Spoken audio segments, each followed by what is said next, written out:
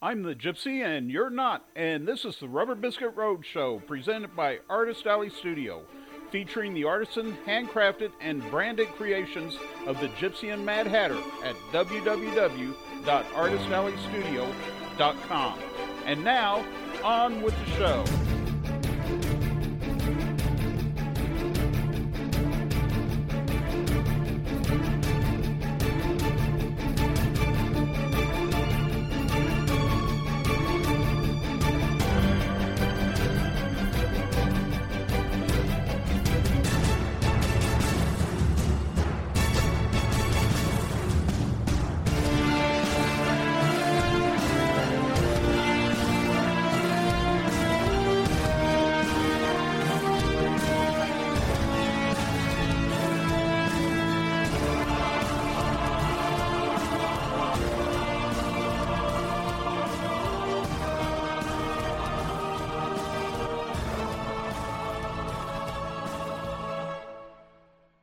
Welcome to episode 3 of the Rubber Biscuit Roadshow. I'm your host, the Gypsy. If you've been following along with us for the past 2 episodes, you know that I am presenting my novel, Never Say Never, An Epic Journey, Volume 1. It is the story of my mother, Shirley Elizabeth Hummel, who suffered with mental illness her entire life. In the first episode, we met my grandparents, Oscar and Pearl Hummel, along with my Uncle Carl, and you were introduced to my mother as a small child. In episode 2, you met my great-grandparents, Walter and Priscilla Hummel. You also found out about a genetic trait that seems to run in the Hummel DNA, one of which my mother shared, and I myself too share. Now as we venture into Chapter 3 of Never Say Never, An Epic Journey, you will discover that, frankly, my dear, I don't give a damn. Tuesday, July 23rd, 2013. Tuesday morning broke bright and crisp. I stretched and unkinked my muscles. As I climbed out of my tent, joints popping, I smiled. Didn't my joints used to have fluid in them? I looked down towards Lake Shawnee. The rising sun cast its light upon the clear water of the lake. A slight breeze rippled the water's surface, causing sparkling sunlight to dance upon the water. Taking in a deep breath, I said, "There's no place like home." I turned and walked towards the campground's public restrooms. As I headed back from the facilities, I examined my campsite. I had picked that particular spot for a couple of reasons. One reason had been on purpose, the other reason was a guess, and I was now glad to see that my guess was correct. When I had made my reservation, I was looking at the satellite image of the campground on Google Maps, where there were 3 tent pads side by side near the lakeshore. I picked pad number 117. It was the tent pad with the most trees and the most shade, and since my trip would be in July, having a spot that was cool was essential. The other reason for picking that particular tent pad was personal. It was Easter Sunday of 1970, and Shirley, her daughter Patty, and her son Jimmy had been camping out at Lake Shawnee. Every year Shirley purchased camping equipment with her income tax return, and every year the small family would camp out a few weeks in the summer out at Lake Shawnee. This particular weekend they were rain-soaked. The rain had fallen all weekend long with no let-up. They had made the best of it, playing games, reading, and eating cold meals while listening to an endless pounding of rain hitting the canvas of the tent, mixed with the country tunes blaring from a small transistor radio. Shirley and the children had a breakfast of cinnamon rolls and lukewarm orange juice. Shirley was upset because she had purchased a new camp stove with her income tax return and had been unable to use it all through the weekend. As a drop of water dripped from one of the tent seams and landed on Shirley's head, she said, "Damn it, that's it. Let's pack it up and head home." Shirley and the children grabbed the sleeping bags, coolers, cots, and clothes, throwing all into the back of their blue Buick station wagon. Once the tent was clear of all items, Shirley and Jimmy collapsed it quickly and shoved the wet canvas and half-disassembled poles in behind the other rain-soaked items. As the family drove slowly out of the campground, from the back seat, Patty complained about being cold and wet. Shirley had lit a damp Bel Air cigarette, and Jimmy had rolled the passenger side window down to dissipate some of the acrid smoke. As Shirley drove by RV Row, the coachmen and Winnebagos kept their occupants dry and warm. As she approached one rather large RV, she and Jimmy spied 2 elderly gentlemen sitting under the awning enjoying their morning cup of joe. As Shirley drove past, they heard one of the campers say to his buddy, "Well, guess they just aren't hardy campers like us."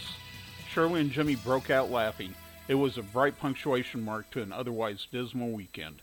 In the years to come, as my mother's mental health continued to deteriorate, that one sentence became a catchphrase for us. Whenever something was especially difficult or things had not gone quite as expected, when those tough times came, one of us could be found to say, "I guess we just aren't hardy campers." We would share a laugh, and the day no longer seemed as gray. I had picked the right campsite. It was the campsite of that long ago rainy Easter Sunday. That Easter Sunday had been relevant not just because of the ongoing joke it had afforded us, but because it marked the last time we would ever go camping as a family. In fact, it marked the last time we would do any sort of recreational activity as a family. Circumstances that were soon to unfold would slowly divide us and drive my mother even further down into her illness. I felt that it was important on this last journey I would ever take with my mother that we stayed in a place that had, at the very least, a small significance in our own personal history. As I approached the campsite, I smiled and said to the sky, "Well, Mom, we made it. Today we are hardy campers." I rode my motorcycle over to 29th in California to have breakfast at McDonald's. This McDonald's and I would become fast friends over the next few days as they had cheap meals and fast internet. I choked down my sausage McGriddle, washing it down with an extra hot cup of coffee. I do not like McDonald's, but this one was convenient, so I was going to take advantage of it. The only thing, in my opinion, that is worth a damn at McDonald's is their coffee. They do make a good cup of coffee. As I drained out the cup, I saw the disclaimer on the side of the cup. "Caution, contents hot." I just shook my head. The disclaimer had been placed there several years ago when a woman sued McDonald's after a hot cup of coffee spilled on her lap, scalding her. In court, she claimed that McDonald's should have warned her that the coffee would be hot. The judge in the case agreed, and McDonald's was forced to pay the woman a ridiculously large settlement and place the useless disclaimer on the side of the cup. The woman is lucky that I wasn't a judge. I would have ruled her clinically insane, saying, "You must be out of your flippin' mind if you think you are getting a settlement out of this. What did you think was in that cup of hot coffee, you dumb bimbo? Ice water?" Now apologize to McDonald's and everyone for wasting our time. Get out of my court and go get some psychiatric help. I headed downtown. I was on a mission this morning that was twofold, and both parts involved spending some time in a building I had last visited when I was 15 years old, the Shawnee County Public Library. If I had been cryogenically preserved in 1972 and reanimated in the lobby of the Shawnee County Topeka Public Library in 2013, I would not have known where I was. The change in the library I last saw when I was 15 years old and the library I walked back into 41 years later was stark and drastic. I stood in the middle of the rotunda and looked around, taking in the busy hub of knowledge. To say that I was impressed would be an understatement. I was in awe. I walked over to the information desk and asked for directions to the Topeka room. The Topeka room is not a room. It is 3 rooms on the second floor of the library, and it holds the collected photographic and journalistic history of Topeka, Kansas. I had not even known of the existence of this room until a member of the Facebook group Topeka History Geeks told me about it. I was there for one reason that day, to regain some of my past, but that goal would prove to go in a direction I had not anticipated.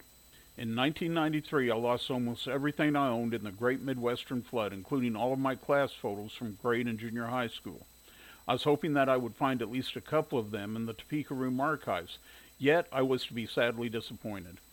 The pretty blonde archivist informed me that they had archives of all the area's high school yearbooks dating back to 1928, but what they had for the grade and junior high schools was sporadic and few. She pulled out folders for Clay, Sumner, Lafayette, East Topeka, Eisenhower, and Marjorie French. As I sat down at a table to go through the folders, she said something that caught my attention and would change the direction of my search. "You said you lived on Western? We have all the Topeka High yearbooks." I told her that my mother had attended Topeka High and perhaps she might be in one of the yearbooks. The archivist asked what year she had graduated, and I had to admit that I truly did not know. I took a guess at the years, and she said, "I'll be right back." I had just started looking through the Clay School folder when the archivist returned with the 1950, 51, 52, and 53 Topeka High School yearbooks. I left the yearbooks lay on the table and scanned the folders. The Clay folder mostly contained newspaper clippings of the school's change to the Latin school. The Sumner folder was a little more interesting. It contained articles about Brown v. Board and a schematic of the school's 2 floors. I set the schematic off to one side to get a copy of it. The Lafayette folder did not contain very much. a few newspaper clippings about what a modern school it was, and a photo of the south side of the building. I set the photo to one side to get a copy of it. South side of the building was where the playground equipment had been, and it was also the location of the jungle gym that had crushed my left arm on the day before Thanksgiving in 1968. By the time I got to the East Topeka Junior High School folder, I was becoming discouraged. There had been no school classroom photos in the previous folders, and I did not hold much hope for the remaining folders. I was correct. East Topeka yielded nothing, nor did the Eisenhower Junior High folder. The only thing that the Marjorie French Junior High School folder yielded was typewritten copies of the school cookbook. The Marjorie French folder was a huge disappointment. Out of the other schools I had attended, it was the newest. I had been a member of the very first class from the school. In fact, I was not only the first student through the door on registration day, I was also the first student through the door on the first day of school. My principal from Clay and East Topeka, Mr. Sheldon, was my principal at Marjorie French, so I felt at home there. Marjorie French was a progressive experimental school with open classrooms, and I liked the free spirit of the school. I had really expected there to be more in the folder than there was. I pushed the folders to one side and turned my attention to the yearbooks. I started with the 1950 Topeka High School yearbook. My original intention had not been to look for school photos of my mother, but now that had become my focus. I flipped through the black and white pages of fresh young faces staring back at me from 63 years ago. I wondered how many of these people were still alive, how many of them had lived their dream, how many had become husbands, wives, parents, and homemakers, who had died in Korea or Nam, who had lived lives they did not want. Were they happy? Whose life was full of regret and whose life was not? Would someone someday in the future look at my high school yearbook and wonder the same about me? My mother was nowhere to be found in the 1950 yearbook. I turned my attention to the 1951 yearbook, and under the H's in the senior photos I found my Uncle Carl Hummel, my mother's older brother. I looked at his photo, and it struck me that he did not look too much different than how I remembered him in the 1960s when I was growing up in Topeka. I marked the page and set this yearbook to one side to get a copy of the page later. My mother was not in this yearbook, but I knew I was on the right track. My grandfather and grandmother had purchased a house at 700 Western Avenue in 1945. Oscar had recovered financially from the hardships of the Depression, and with Pearl working full-time at Pelletier's department store, they could finally afford a nice home to raise their small family. The house was large, so they converted the second floor into 3 small apartments, so that the rentals would offset the payment of the house. With Topeka High School only 2 blocks away, it was an easy walk to school for the children. The walk to Clay Grade School was only 3 blocks, but the walk to Roosevelt Junior High School had been slightly longer at almost 12 blocks. I picked up the 1952 Topeka High School yearbook, and as I looked at the group of photos of the sophomore class, my heart jumped in my throat. There she was, first row, far left side. The caption identified her as S. Hummel, but I knew her as my mother. I stared at the photo. I had found her. I had to let out a small chuckle. The resemblance to actress Christina Ricci's character portrayal of Wednesday Addams was startling. I searched the rest of the yearbook, but I could not find any other photos of her. I now knew that my mother was a member of the Topeka High School class of 1954. It was an easy matter to locate her in her junior group photo in the 1953 yearbook. She was again on the front row, far left side, and identified as S. Hummel. I looked at the grainy photo and was struck by her body language. Though dressed like a bobby socker like the rest of the girls in the photo, she was apart from them. There was only a slight smile on her face, yet an overall sense of melancholy about her. Her knees were together and turned in towards the center of the photo, but where all the other girls were pushed together and sitting in contact with each other, there was a gap between Shirley and the girl to her left. I picked up the 1952 yearbook and laid it next to the 1953 yearbook. I looked at the 2 group photos of my mother and realized that I was looking at a loner, a girl who did not feel like she was one of the group. In that moment, my heart went out, not to my mother, but to this lonely girl in these faded yearbook folders from long ago. I just wanted to give her a hug and say, "It will all be okay, Shirley. It will all be okay," even though I knew that it would never be okay for her. I went over to the bookshelf that held the Topeka High School yearbooks, and I reached for her 1954 yearbook, my hands trembling. I was getting ready to see her senior photo, a photo I had never seen.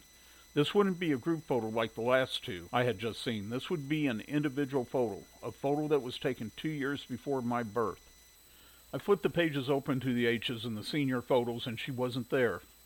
I flipped the pages back and forth, but no Shirley Hummel. How can that be? I know she graduated. I remember seeing her diploma once. I sat there looking at the spot where her name should be, and then I remembered. Shirley married her first husband, a soldier named Bill Braswell, the summer between her junior and senior year.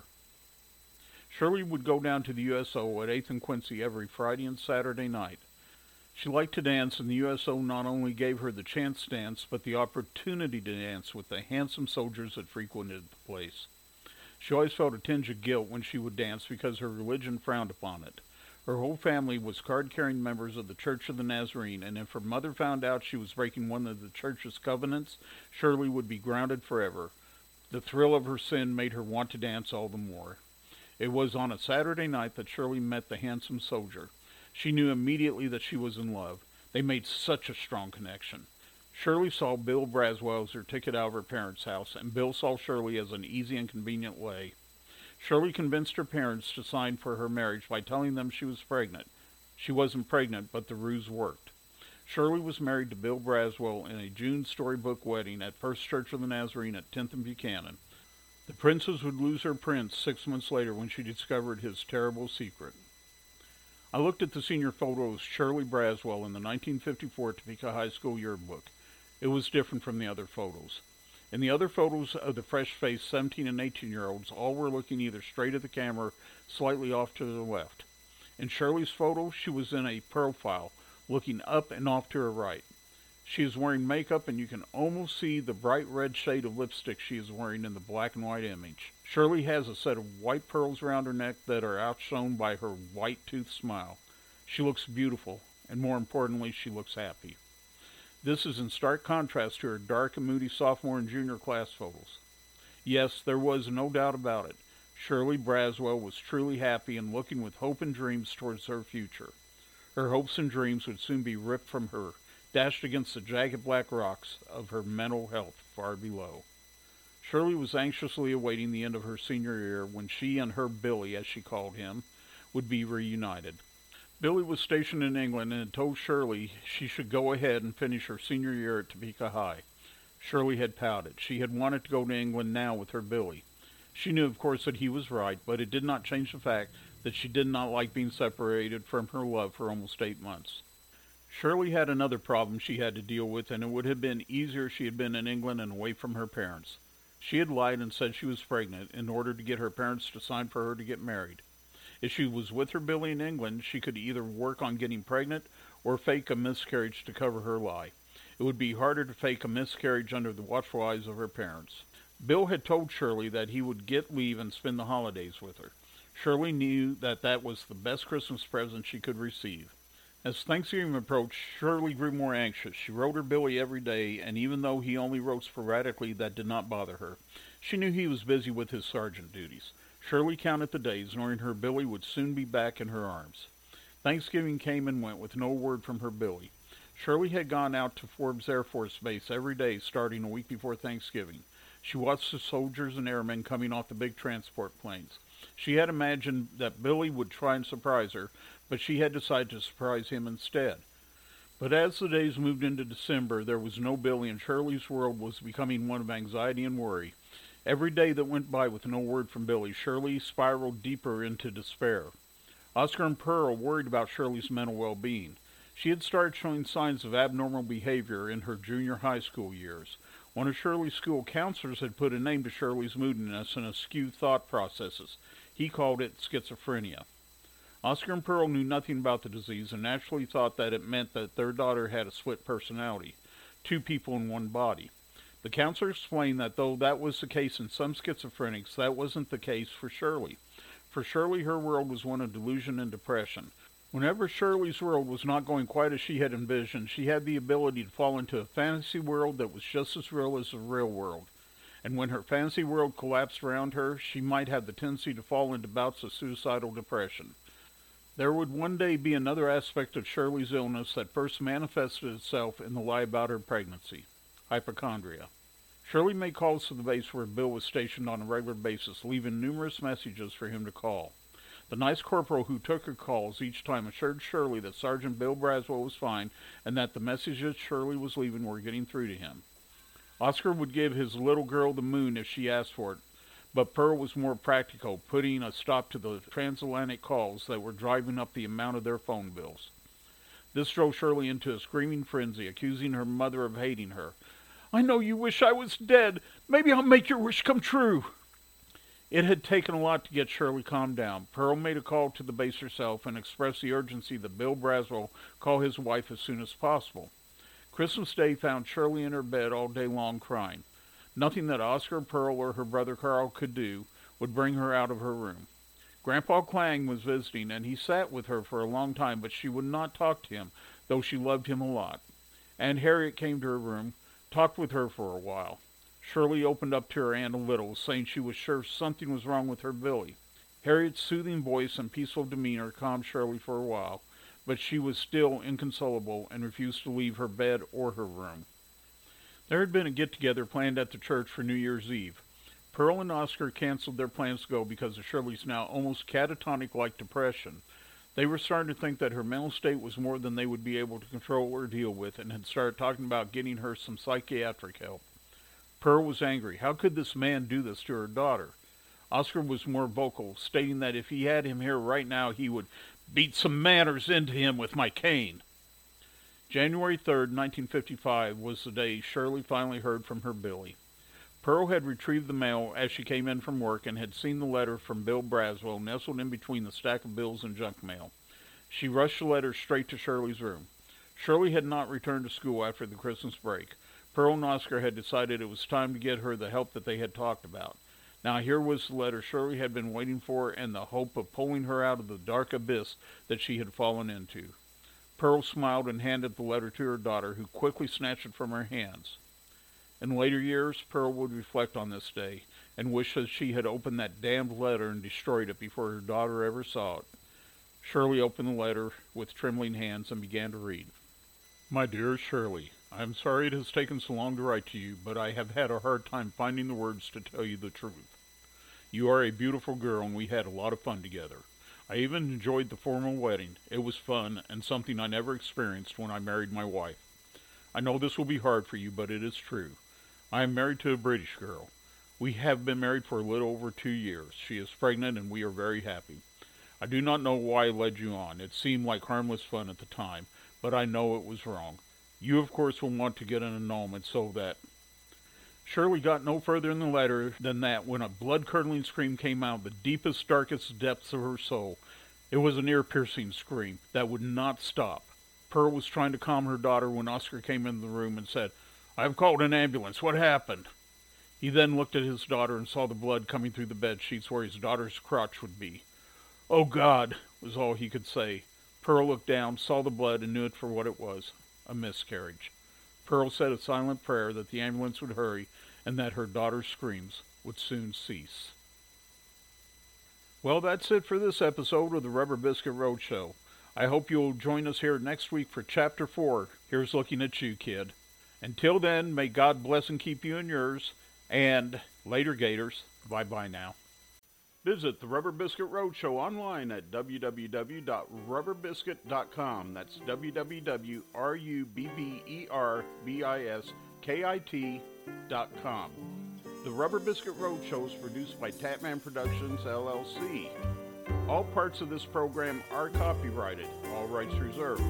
No parts may be published, reproduced, or used without the written express permission of Tatman Productions, LLC.